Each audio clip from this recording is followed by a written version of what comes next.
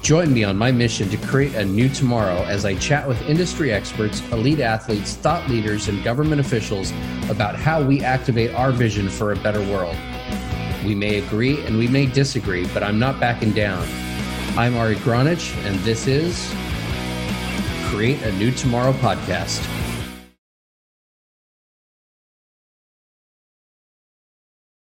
Welcome back to another episode of Create a New Tomorrow. I am your host, Ari Gronich, and today I have with me Jody W.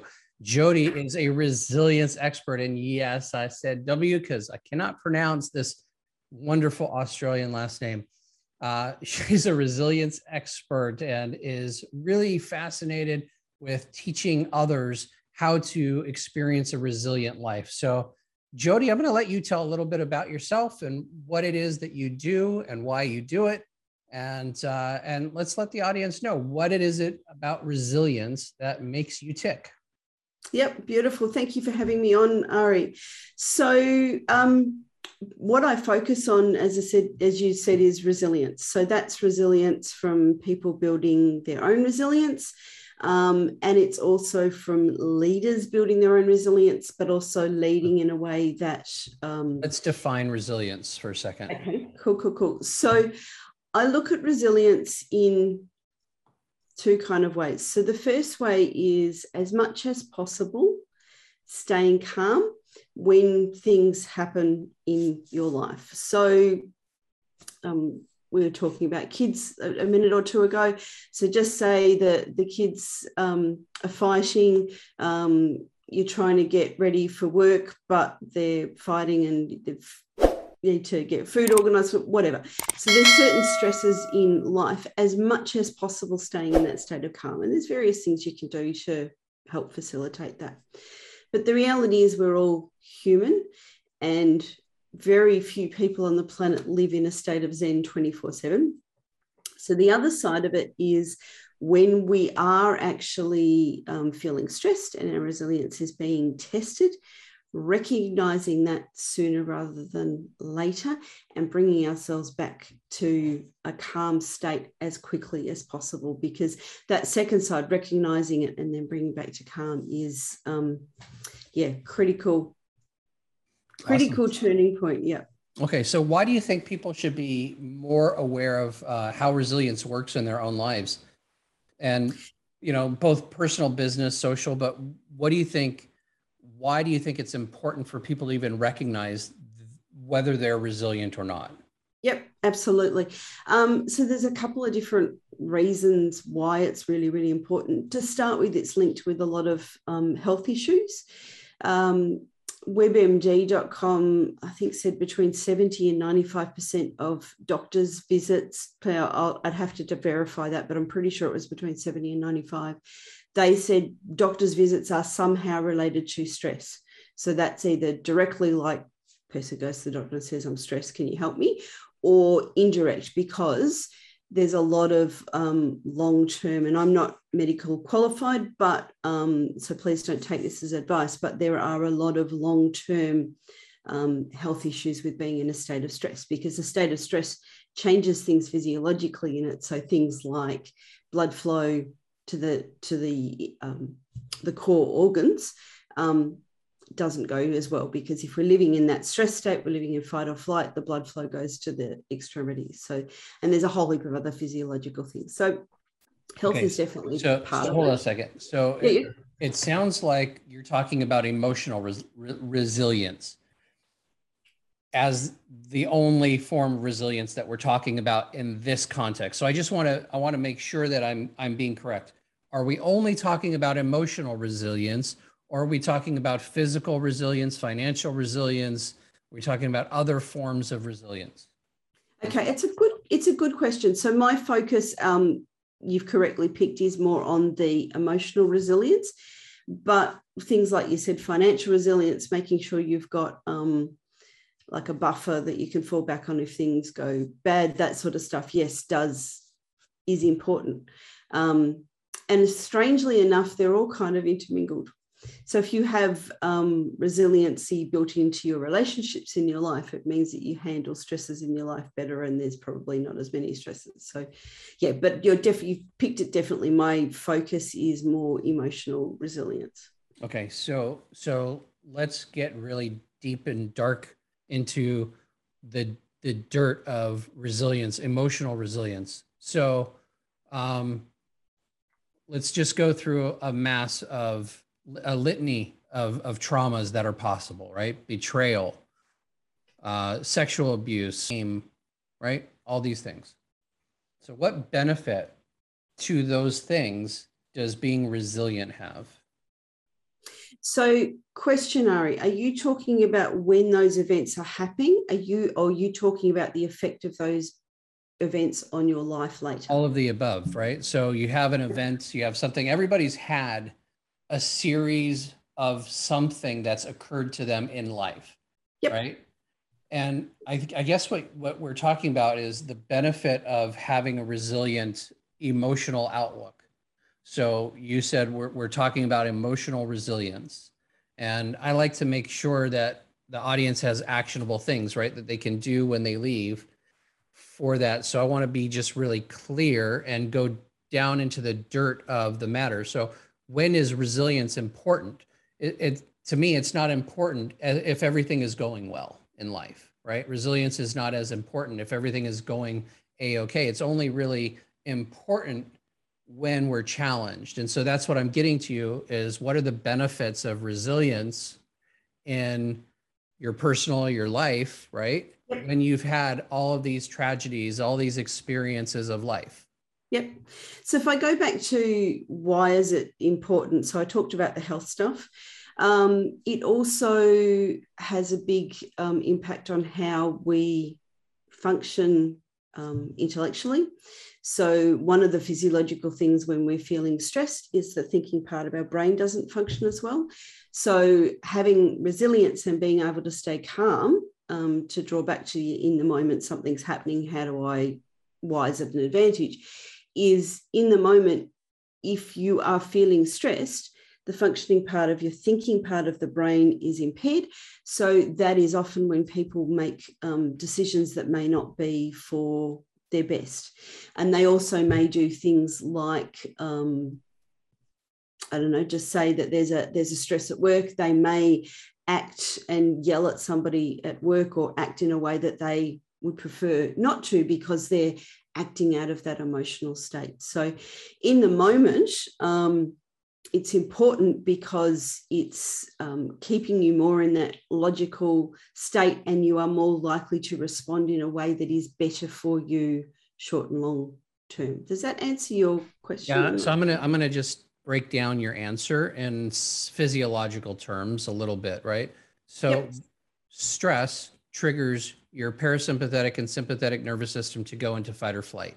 Yep. When you're in fight or flight, all of the blood goes from the main part of your organs into your extremities so that you can run, so that you can flee, so that you can do something other than or stop, other than processing food, processing nutrients. You're not doing any of that stuff. You're no longer processing in your organs. You're literally in fight or flight. When you're in that state at a regular chronic level, you become in chronic pain. You begin to develop chronic stress levels. You're talking about resilience as a mediating factor to these stress levels, right? So the resilience, emotional resilience is techniques and tools that you could use to, I would imagine, to breathe, to meditate, to do things to calm that central nervous system so that you're not in fight or flight. Am I correct at all the things that I've said so far, translating words? You are spot on. It may be useful. Sorry? Am I missing anything? Well, what I'm going to do, with your permission, is break it down a little bit more and talk about how I work with people, because I think that maybe give a little bit more clarity. I'd rather not do that first, because I don't want to talk about how you work with people, right? Okay. I'm not so much interested in how we work with people as much as the direct benefits. So at the moment of what is it that resilience is, what it does, how it works in the body physiologically. And then we could go to some tips and tricks and things that people can do in order to get into a state of resilience instead of a state of stress or a state of fight or flight. Okay. So down and dirty on the deep part of what benefits we get from resilience.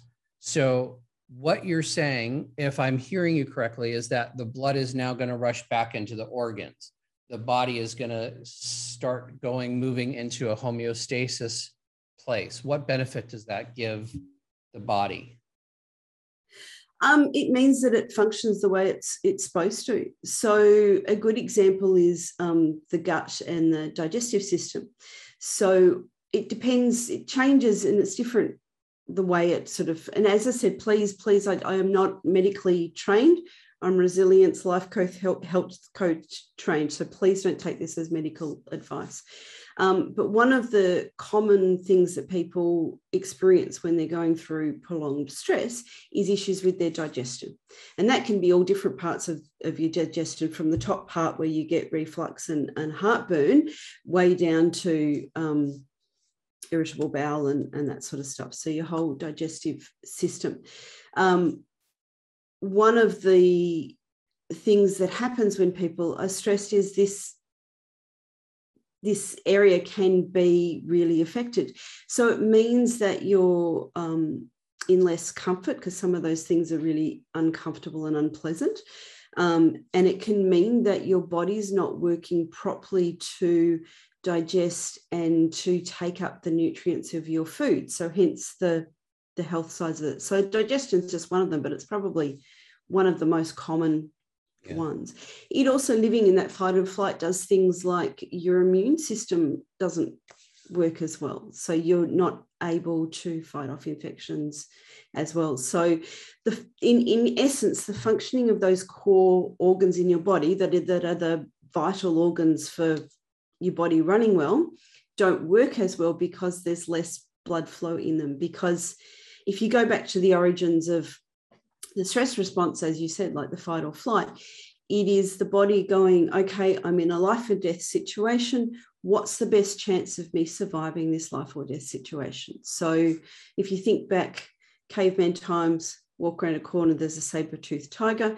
Your body, it's actually a really cool body system, and it makes a lot of sense in that I need to get out of this in the moment.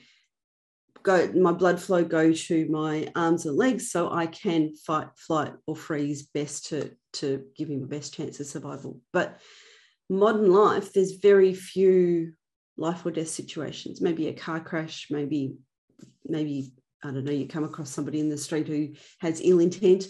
But really in the scheme of everyday life now, there's very few in the moment life or death. So your body's reacting though as if you are, right. Which it means that, the functioning of those core things that keep you healthy and well and keep the body functioning well don't work as well.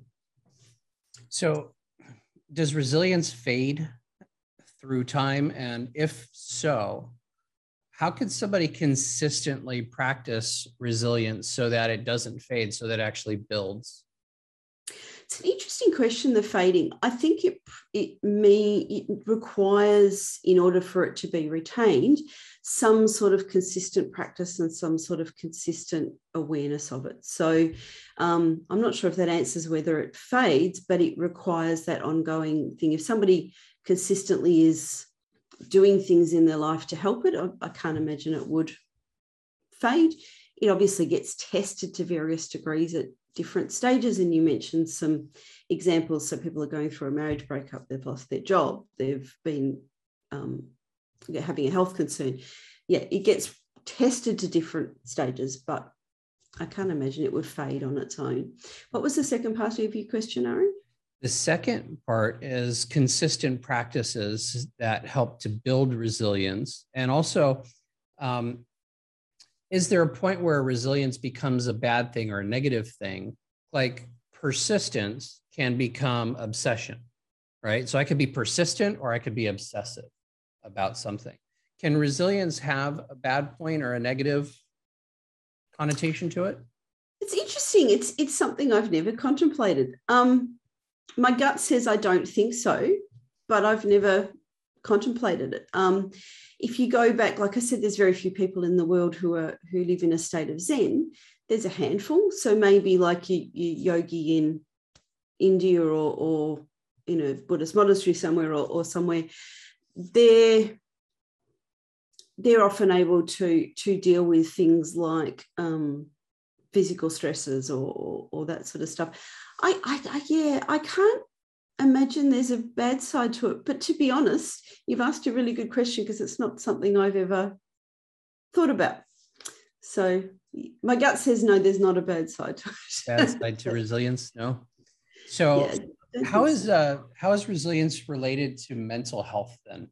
If there's no like bad side to it, how is it related to mental health? Very closely related. So if you're able to stay in that state of calm and able to process things and there's a difference between appearing to be calm and appearing to deal with things well versus actually being calm. There's a lot of people who put on very good facades, especially in places like corporate world. But actually in yourself being able to stay calm when things go on,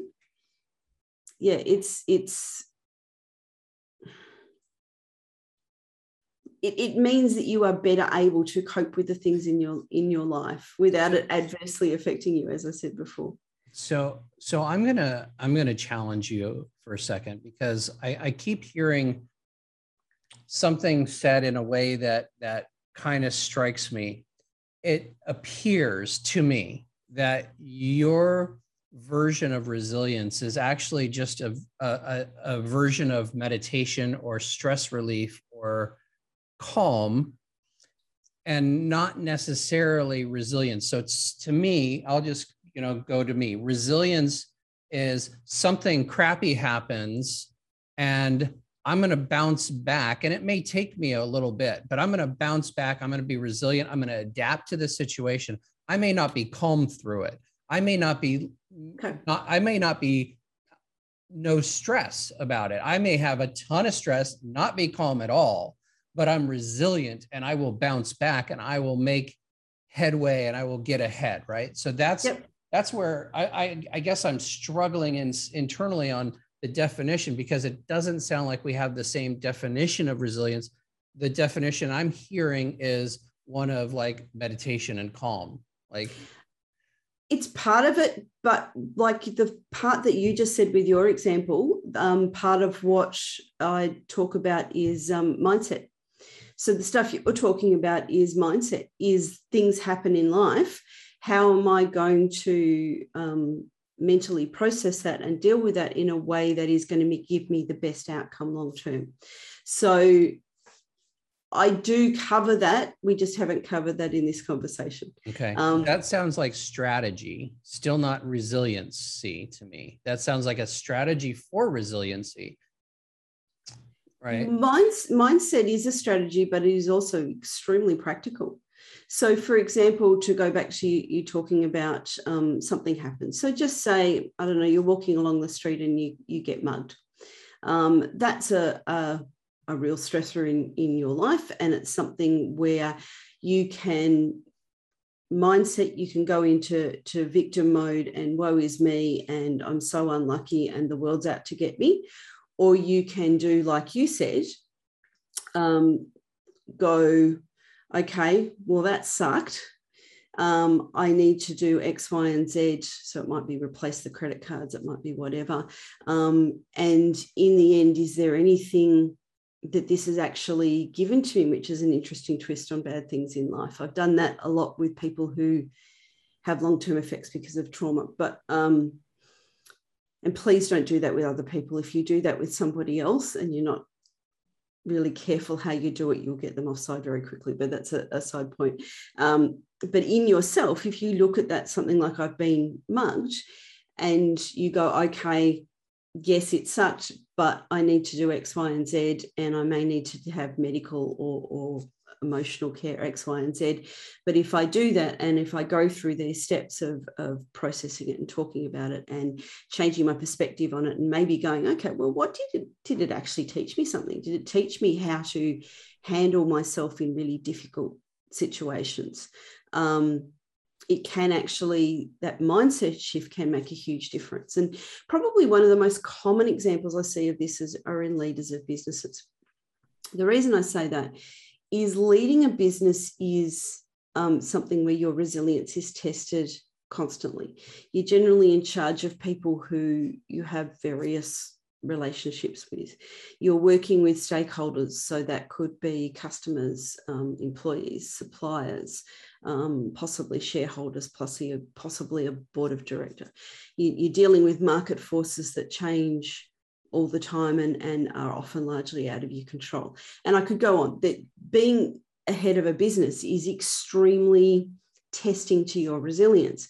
So by developing your resilience, and you look at any of the really good leaders in the world, they are able to, over a long period of time, to look at those challenges that come up and be able to handle them in a way that gives them and the organisation the best chance of dealing with and moving beyond those stresses. So yes, I agree with you that meditation and that sort of stuff is part of it, but it's also how you actually deal with those things that come up, because as you're absolutely right, everybody goes through issues. It changes the individual what the issue is, but yeah, it's also being able to deal with that and for it to not be a long-term issue and not to be something that long-term is going to be detrimental to you. Does that make sense? Yeah. Or less likely to be detrimental?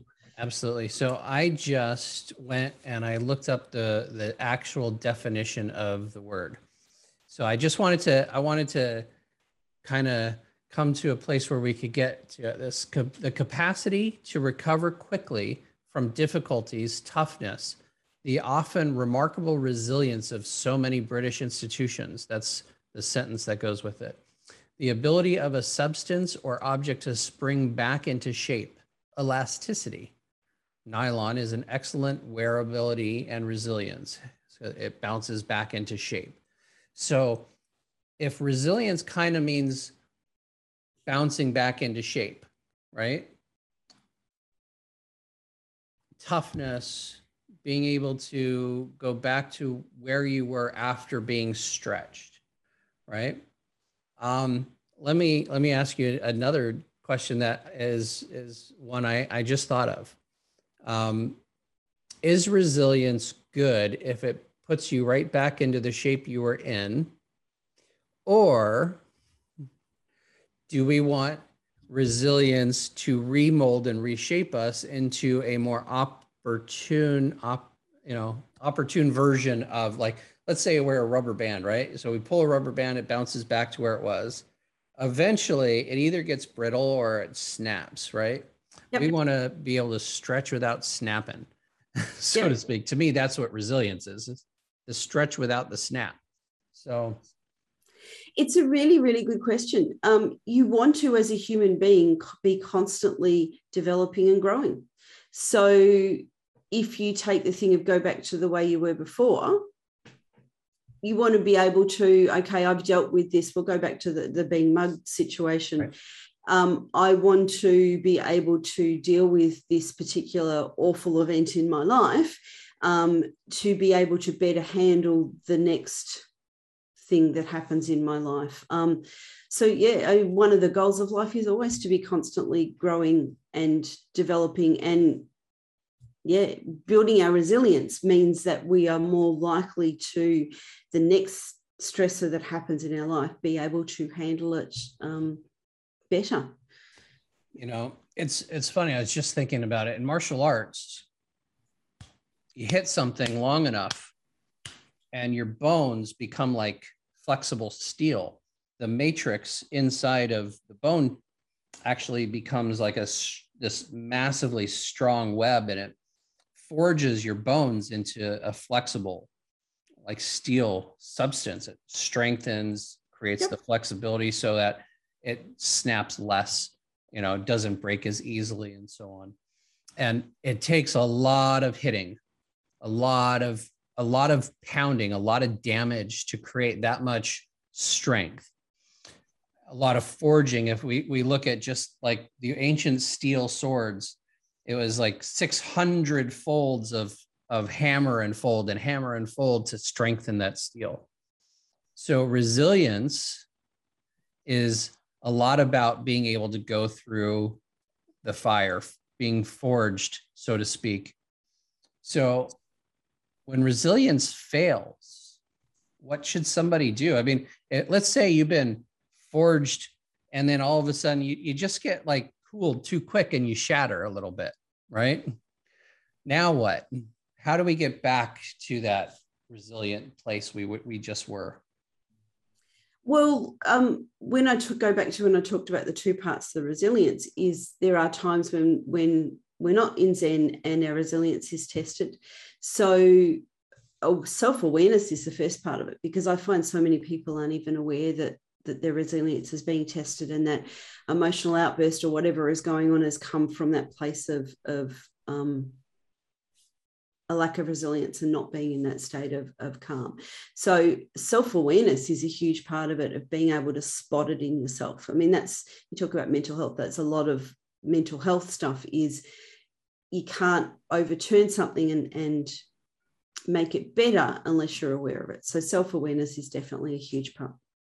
And then it's a case of knowing yourself and knowing what is it that I need in the moment. So I'll take another example that causes people stress. Marriage breakups, very, very common one, but it's often for a lot of people one of the most stressful events in their life.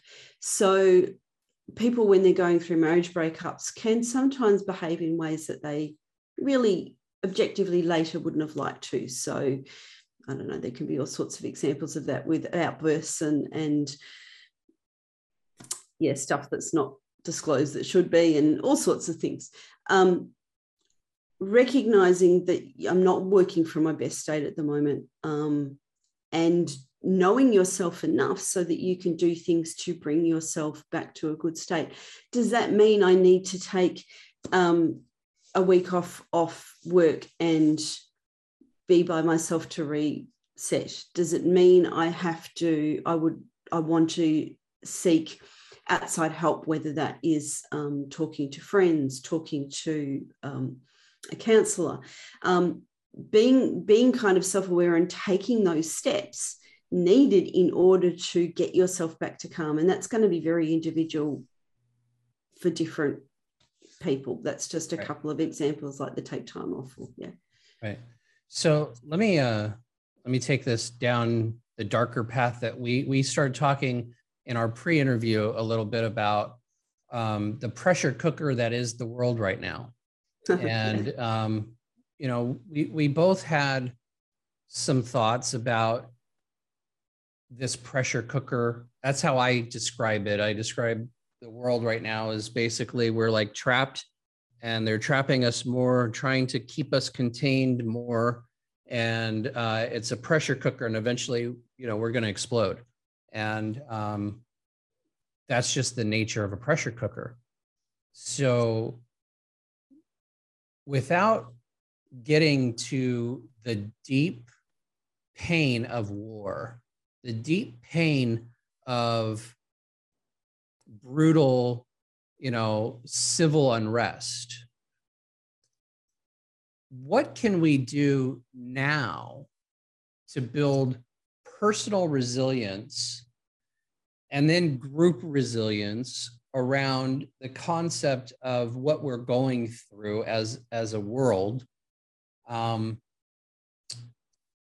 You and I talked a little bit about it, but I'd like the audience to hear some of what you had said.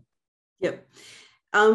It's such an enormous issue at the moment. So in terms of your own personal resilience, knowing yourself, spotting when it's being tested, really listening to your own inner voice of what you need and taking steps to help yourself. So even if I'm in Victoria in Australia, and we've been one of the most locked down parts of the world. And yes, what you are allowed to do is a lot, or legally allowed to do, is a lot more restricted. But there's still things that you can do in yourself. So again, it goes back to the knowing yourself, being self-aware, and actually making yourself a priority and taking those steps to help yourself. So for me, for example, walking's a big one. So taking time and making sure I allocate time to actually go for a walk. I have bushland near me, and spend some time in nature and that sort of stuff. So that's from a personal side. And there's, without going too much into rabbit holes, there's some things that are happening that are really concerning for people. I like rabbit holes. I don't want to go too much down to it, but there's some things that are majorly concerning for people in terms, as you said, of their civil rights, their body sovereignty, their ability to be able to earn a living for some people. I mean, if you were working in the travel industry over the last year, your ability to earn a living would have been seriously affected. Knowing in yourself and taking steps in yourself to bring yourself back to the stasis. And I often find it's very easy, and I've seen a lot of it in this environment of one, either bury your head in the sand and almost hand over your decisions and your thinking process to someone else. I've seen a lot of people do that. I'm sort of trying to work out how to actually put this. It's almost like the most resilient people I see are often the people who've gone through bad stuff, and they see the bad stuff. So they see some of the very concerning patterns that are going on, and they're trying to operate from a place of keeping themselves okay, and to sound a little bit woohoo, to operate from a place of love and look at people who may, because there's been one thing that's happened in this environment is a lot of division, and a lot of people talk about cancel culture and that sort of stuff, a lot of tensions with people who there weren't previously tensions with. So the people, from my perspective, who I see handling this with the most kind of logical, go back to the word Zen kind of way, they're aware of in themselves, they see the patterns of what's going on, and they're coming from that place of love, and sometimes from that place of action in terms of dealing with it. So there's certain legal people in the world, there's people who are really seriously fighting this. So though I'm not sure if I'm answering your question. Not really, but it's okay. We'll get there. So we've worked around the rabbit hole. We now want to dive into the rabbit hole. So stop beating around the bush. Just go into the rabbit hole where you really want to speak from. You and I talked about this. I know what you had said to me. Yeah. So which particular rabbit hole are you referring to? Well, we're talking about pressure cooker. We're talking about resilience, right? So the pressure cooker is that the world is locking us up. And if we don't do something as a person, as an individual, and as a community together, we're going to explode, right? So if I'm going to try to avoid the explosion, or at least limit the amount of explosion and steam that can come out, then what am I going to do to be resilient? What am I going to do in order, as a community, to let off the steam without it becoming a violent expression? Yep. Again, I'm going to go back to the knowing yourself, developing your own self-resilience. Right. So with the knowing yourself part. Yep. There's a lot of people who have never heard that statement. They've never heard the statement of becoming self-aware. That would be woo-woo enough for somebody. They've never heard, they've never seen a mirror and seen it as something other than a place to take a selfie, right? So there's an awareness of self-awareness that doesn't exist, I think, for a lot of people. Like a majority of people have no idea what self-awareness is.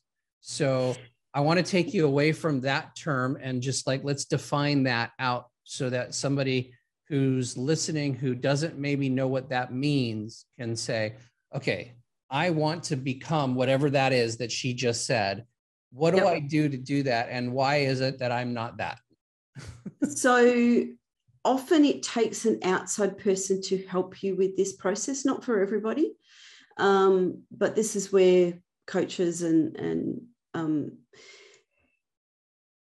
coaches are different to counselors in that they will do similar to what you're doing, is a little bit of challenge and push outside of comfort zones. I notice that you're doing that. I love doing that. I can tell. Often for somebody who is really unaware, having an outside person will help them develop that in themselves. But so being self-aware is things like knowing your triggers, knowing your automatic reactions, realizing that that is actually a choice. You actually choose to do that, whether you're conscious of it or not.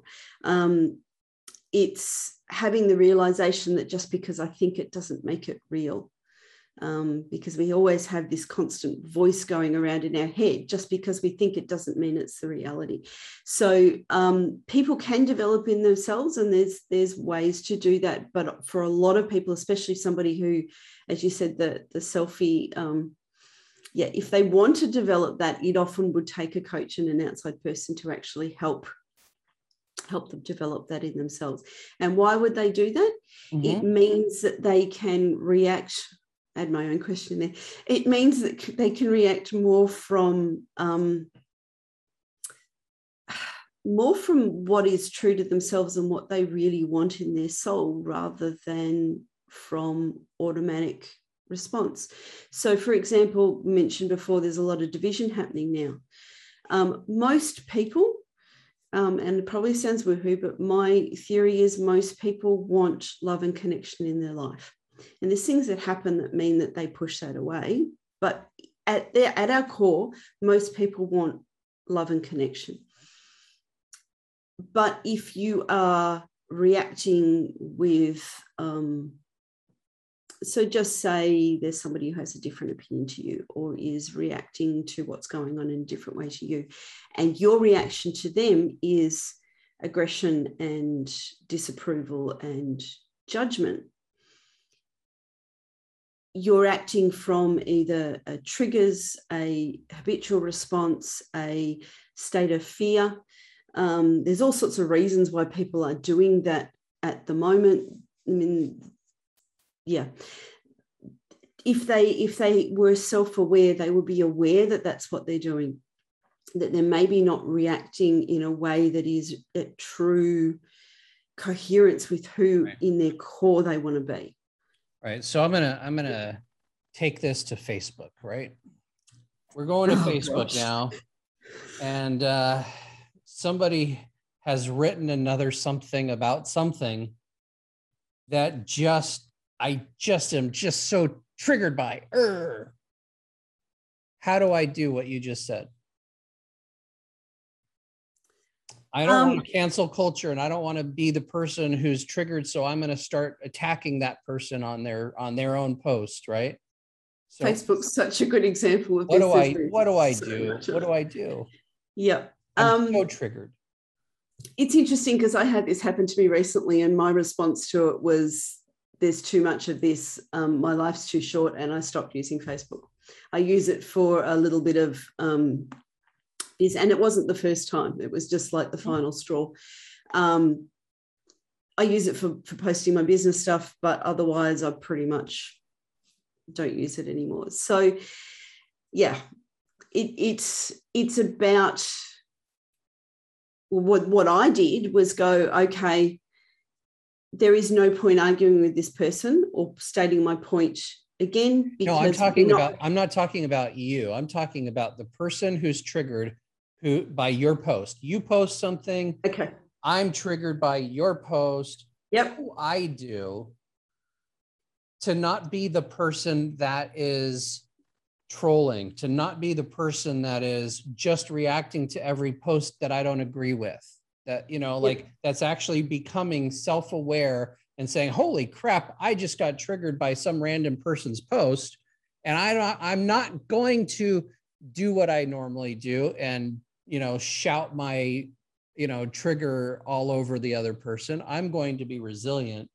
I'm going to figure out why this trigger is triggering me, and I'm going to figure out what's causing me to have that reaction, right? So the question that I'm asking you is, how does somebody go about realizing that that they are the troll, realizing that, like, if everybody's the troll, everybody, because you're the troll for your opinion, right?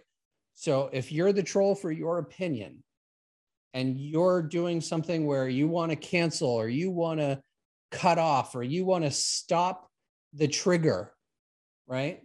So so here's my thing. I don't want to stop the trigger. I want to stop my response to the trigger. That's how I want to be resilient, because there's going to be triggers for my whole life that I'm not going to be able to stop, right? So I want to be resilient and I want to stop my reaction to the triggers. Go. So I guess why I went to me is because that's exactly what I did. So I was triggered by her response and I went, okay, and try to work from that logical part of the brain. How can I respond to this? Well, one response is attack back. And obviously that's you're saying what you don't want to do. Right. And work, okay, so what's a better solution to this? Is this something that I need to process in some way by talking to somebody who comes from the same path as me? Do I need to scribble it down in a journal? Process it in a way that you're not operating out of that emotional triggered state, because to me that's the key. If you're acting on almost like survival type emotions, which I think is what's happening with a lot of these tensions that are going on, people have their map of the world, which may be very, very different to person X who's responded to the Facebook post.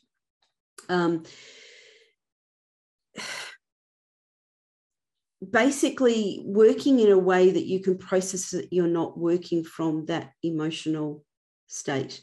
So again, if we're going to talk about the example with me, what I did was back off and not respond. And yes, I was emotionally triggered, but pretty much went through a process in myself of almost decoding it. Now, I didn't journal. I actually mentally processed it myself and probably talked a little bit out loud to myself and that sort of stuff. So process it in a way that you're not working from that emotionally triggered state, because that emotionally triggered state, you're not going to work in the most logical way. Yeah. And I'm just going to add one thing to that, is typically taking yourself out of it like a third person. So treating yourself like you're a third person in the situation. Yep. Why does Ari feel that way? Why does Ari feel that way? So you're seeing yourself from an outside perspective. Right. Yep. It's a good point. And once you're not emotionally enmeshed in it, you can then go logically, what's my next best step? So for me, I was triggered, emotionally processed it and go, well, what's the best way forward? And my conclusion was, well, am I actually achieving anything by continuing using Facebook? And I just went, no.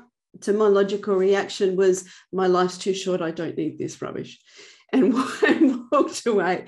And I mean, that can apply to so many different things. My gosh, it's so highlighted, as you said, by what's going on at the moment. There is division and cancelling of, if you have a different opinion to me, you're therefore less of a person or whatever, which is just, I don't know, it just goes so against what people want to do in their souls. And I know I sound probably woohoo and idealistic, but really in the end, we don't want to be treating other people badly. It's an emotive reaction that really at our soul we wouldn't want to do.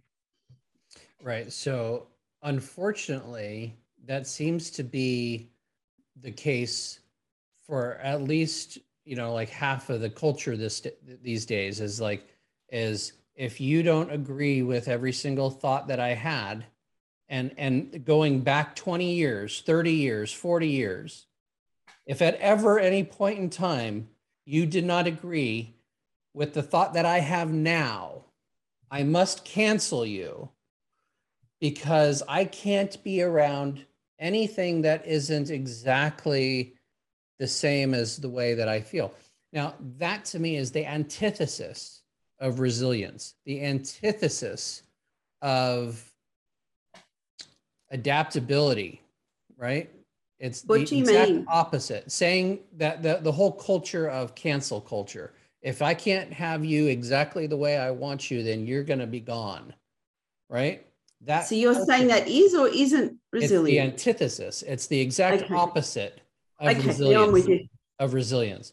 To me, Yep. resilience is it doesn't matter what you believe. I can still be your friend. I can still have a conversation with you. I can still love you no matter what. I don't have to agree with every word you say, but I'm resilient in my open mind and my thinking. I'm resilient in my body. If I get injured, I'm going to bounce back and I'm going to train and I'm going to get better. I'm not going to let that injury take me out of life, right? So Yep. that's resilience to me is that core bouncing back. There is no resilience in cancel culture. There's no Ah, resilience. There's no strength. There's no power. There's no nothing in cancel culture. It's the most intense form, in my opinion, of weakness of human nature that human nature could ever produce. yep. And as we both said, we're seeing a lot of it at the moment, and I think it's a sign of people. Yeah. Now I get what you're talking about. It is a sign of people not being resilient, and them being really pressured by what's actually going on externally. That's they feel like it's not in their control, or they feel fearful, or yeah. Right. So then the question becomes, with all of the bombardment of society these days, how does somebody stay in that state of resilience, right? How does somebody stay there so that they can actually be a contributing factor to the world versus somebody who's sucked up by the world? Yep. So the first side is if you are feeling, so being the self-awareness, as I've said, and if you are feeling triggered, having things to bring yourself back to calm. And I'm quite happy to share those with your audience too. So there's certain Absolutely. ways. Absolutely. Okay. So different things work for different people, but there are certain, they talk to the physiological stress response, help to reset your physiology back to a state of calm. So things like deep belly breathing, where you sit upright and you're breathing very slowly from the bottom of your lungs. And you can tell you're doing that because your belly goes in and out. And you can do just a couple of minutes of that, and that will reset the physiological response. There's a series of other ones. My favorite one is actually, I call it giving yourself a hug. So you do this and it actually physiologically changes you back to a state of calm. I say it feels like a warm hug from grandma. There's all sorts of other ones as well that bring yourself back to calm so you can. I know rolling out the ears does that a little bit. Oh, I don't know that one. So in Brain Gym, there's this technique for thinking caps, because your whole body is represented in your ears the same way as in your hands, the same way as in your feet in reflexology. This looks like a baby in the womb, right? And so Yeah. all of these points are points that relate to your body. And so if you roll out your ears, it magically touches a button and and helps with that. The one that I tell all of my autistic parents of autistic kids, is right about here. There's like a notch, Thymus. and on that thymus, yeah, if you tap slowly like a heartbeat 42 Yep. times, it basically will calm the anxiety response of a child who's going through an autistic like Yep. anxiety attack. That's a good one for autistic kids because mum and dad can do it. Yeah. Interesting. There's a whole range of them. My favorite one for people who are in positions where they're surrounded by people. And so if you do this or you do this, it's pretty obvious you're doing something. So the one that I tell people to go to if they're surrounded by people and they don't want people around them to realize they're doing something is when you feel stressed, your mouth dries up. And most people can realize this. So things like public speaking, most people, when they're nervous about public speaking, they find that their mouth's dry. It's a physiological reaction to as part of the whole stress, fight or flight. If you stop yourself from swallowing your saliva, let it build up and swirl it around in your mouth, that's telling the body that I'm not in this life or death situation and bring you back to calm. That's my favorite for people who are surrounded by other people, so like they're in a boardroom meeting or whatever. Awesome. Yeah, but there's a whole range of them. So that's the first part, recognizing, bring yourself back to calm. But there's also a lot of lifestyle things that you can do that means that you are more able to react from this state. And with what's happened over the last 18 months, I wonder how much of this is related. So the lifestyle things, I mean, you mentioned meditation and mindfulness, right. They're definitely part of it. But your free health basics of sleep, diet, and exercise have an enormous difference. So if I do sleep as an example, most people, when they're feeling stressed, one of the first things that gets affected is their quality or quantity of sleep.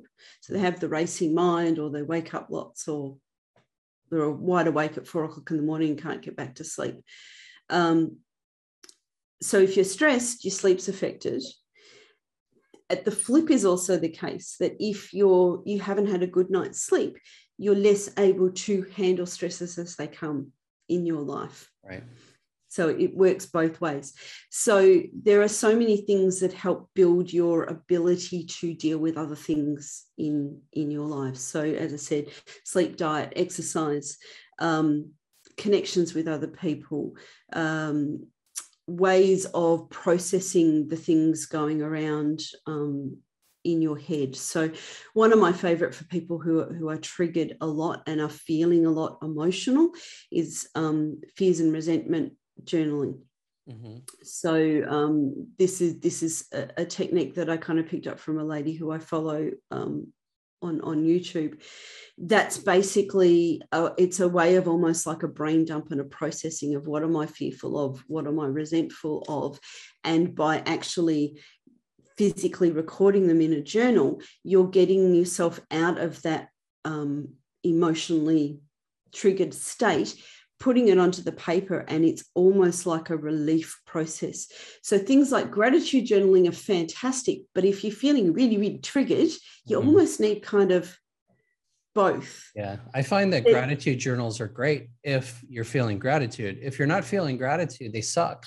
And that whole concept of doing gratitude when you're not feeling gratitude, to me, is a misnomer, because you have to go through the crap in order to get to the shine. And the gratitude comes only from going through the crap, right? So if you're not willing to do that step, then you're just faking yourself as far as the gratitude journals go. You're making a really good point, because one thing that I see in people, I've got some people who I've come across in my life who are love and light people. They're gorgeous people, but they're love and light, and everything's got a positive spin, and I don't want to hear about or talk about the negative. Yeah. What that means is often I find that doesn't really in the end fix anything. Right. Avoidance is always the greatest of ways to avoid fixing anything. What you'll generally find is it'll show in other ways. So it'll show, so just say they've had a huge trauma in their life, and they go, I'm all love and light, I'm not processing or looking at that.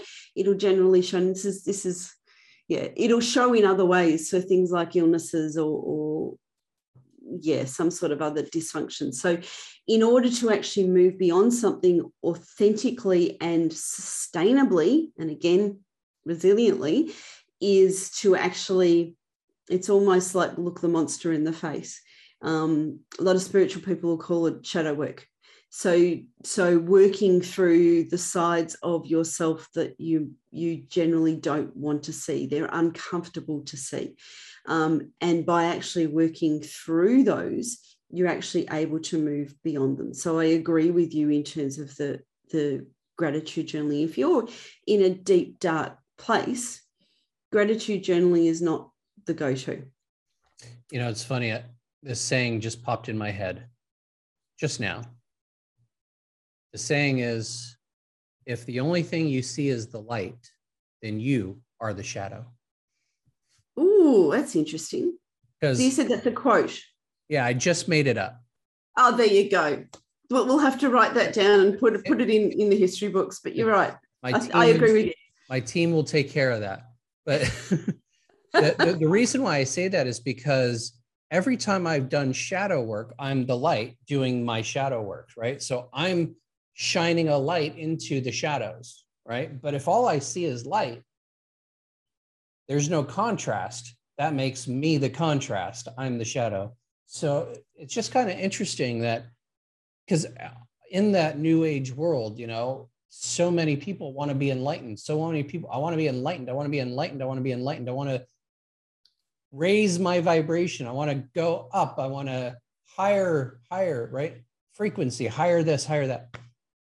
But we're human, and we're spiritual beings having a human experience, not the other way around. So why do we continually want to die and go back to spirit instead of live in this human body that we're in? And so that's where I go like, okay, so yeah, I don't want to get that enlightened, you know, like I'll do that when I'm dead. Right now, I want to get really, really, really good at living this life and turning those shadows into light. It's such a good point. I think a lot of people avoid it. One, they're either not aware of it, or it's scary and confronting to go through shadow work. If you look at a lot of people who are spiritual teachers, so there's a lady called Christina Lopes who I follow fairly closely. She's a spiritual coach and a spiritual teacher. Her and a lot of other spiritual teachers will talk about the stages of a spiritual awakening. And a major part of that is, they call it dark night of the soul, which is basically you're working through your shadow. You're almost living in your shadow in order to, and it's only by working through that you actually go to the next stages of the spiritual awakening. But it is hard. It's uncomfortable. It's hard for a lot of people. They will choose the I'll go do something that's. Yeah, they choose the easy route of living mundane lives instead of going through the hard, you know, route of living a fantastic life. Or they'll live the pain-killing life. Right. So well, it's not the pain-killing. See, that to me is the misnomer. I think that the people who are not challenging themselves to go through it are the people who are suffering the most in mediocrity. Probably. So, for example, there are things that you can do that in the moment may feel good, but in the end, they're really not good for you. So obvious things are things like alcohol in excess. Sorry? Cake, candy, pizza. Yeah. There's things that in small amounts are absolutely, they're fine, but to excess and for them to be emotional go-to and pain-killing, in the moment, it might be okay, but long-term, it's really not the best for you. There's, that's where a lot of people go to, and it takes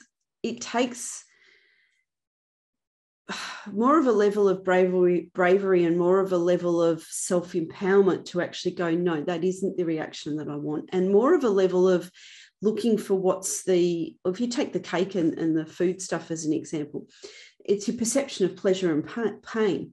So are you focusing on I'm eating this salad, I really hate salad, it's just horrible eating salad, and I don't think that way, but if you're focusing on why this thing that you're doing that's meant to be good for your body is painful, you're very unlikely to actually stick to it.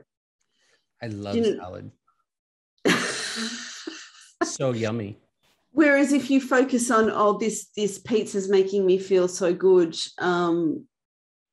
which I don't think people physically do that. But anyway, if they're focusing on the pleasure is on the eating, they're less likely to be able to sustain the change long term. Whereas if they go, okay, I'm eating this salad, what that means is my body's getting the nutrients it needs. It means that I'm dropping these extra weight that I want to drop, blah, blah, blah. And they're focusing on the pleasure of the good outcome. It's a Tony Robbins thing, that the pleasure and pain concept. But I think it's actually really, really true. It's like if you look at rich people and you feel resentful towards them, when you try and get rich yourself, you're subconsciously going to go, I'm going to be a bad person if I'm rich, and you will subconsciously, you won't even be aware of it most of the time, sabotage yourself. There's so many things like that in life. Absolutely. Yeah. So let's kind of wrap up resilience in this world with like 3 tips and tricks you haven't used that you use with your clients. And so it's something that people can do today to start activating their vision for a better world, meaning they want to create a new tomorrow. Something in this life is going to trigger them. It's going to stop them. It's going to slow them down. It's going to be a barrier in their way. We want them to have resilience so that they can activate their vision for a better world. Give them 3 things that they can do immediately. Yep. So I would say to develop your self-awareness. So you can do that in various ways. I mean, I've mentioned it several times through. You can develop in several ways. So things like mindfulness practices are really good for developing your self-awareness.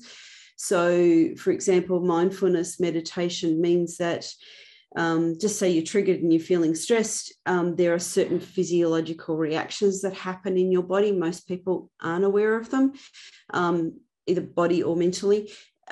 If you develop mindfulness, then you're better able to spot that in yourself. So that would be the first thing is a mindfulness practice, and it can be mindfulness meditation. It can be consciously doing things that you would do on automatic pilot. It could be, as I mentioned, I go for walks in nature, consciously tuning into all of the bird sounds. And so mindfulness would be the first one. So with the aim of being aware of what's happened, because I always run with the theory of you can't overturn or stop something unless you're aware of it. So it's always the starting point. The second thing I would say is have a look in those things in your life that are that need tweaking, that need work on them, that are better for your well-being long term. So as I said, things like sleep, diet, exercise, relationships, work-life balance, almost do like a real thought process of, okay, what do I really need to work on here? And I mentioned sleep kind of repeatedly because it's one of the most common ones that's a problem for people. And it's not just about quantity, it's also about the quality right, of the sleep. Yeah, so that's the second. There are 5 cycles that people need to go through every single night. And most people get 2 of those. Okay. 2 of those cycles. And those cycles are what puts you into that deep REM sleep where you actually are producing human growth hormone, which means that you're recovering from stress, you're building your muscle tissue, you're repairing scar tissue and damage that you've done to yourself. So all of those things happen during this one particular cycle of sleep. And you need to have 5 of those in order to have proper physiological function. And most people are getting approximately 2 of those a night. I'm preaching to the converted, Ari. Well, hey. And you said for a third tip, I would say to go through and work on those subconscious things. So we touched on that a bit with the shadow work, but most people to various degrees have things that have happened. They're subconscious things that are automatic reactions in your life, and they're often established around those first 7 years of your life. So what I mean by that is things like beliefs, values, perceptions. There are automatic things that people have in their life. Actually really do that work and uncover them. And if I'm working with people one-on-one with coaching, I talk about the 3 levels, and pretty much the 3 tips I've just gone through are level 1, level 2, level 3. Mm-hmm. The level 3 is where, when I'm coaching with people, I spend the bulk of the time, because they're the things that people aren't generally aware of. They're normally subconscious, and they're things that have an enormous effect on our life and the way we handle and respond to things. So working through those subconscious things are, my gosh, it can be absolutely life-changing. So just say, I'll give an example because I'm talking fairly high level. So just say you have a inner core belief that you're not capable, which a lot of people actually have. It's like an inner core belief of they're not good enough. That actually uncovering that and working on it and overturning it over a period of time can be, I'm not exaggerating when I say it can be absolutely life-changing. Awesome. Thank you so much for being here. I appreciate you greatly. And where can people get a hold of you if they'd like to learn more? Yep. So my website's a really good sort of start go-to. So I'm sure in the show notes you'll have my full name. So it's just jodywalkeling.com. So my website, if you're on LinkedIn, I'm fairly active on LinkedIn, so you can look Jody Walkeling up on LinkedIn and message me that way.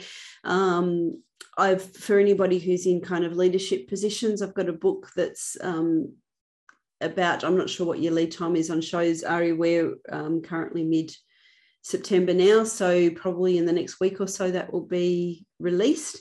So if you're interested in getting a copy of that, there's a offshoot. Yeah, we'll have that link. We'll have that link down below. Yep. Beautiful. Awesome. So yeah, website's definitely the place. And if you want to chat to me, there's spots in there that you can reach out to have a complimentary starting chat. Perfect.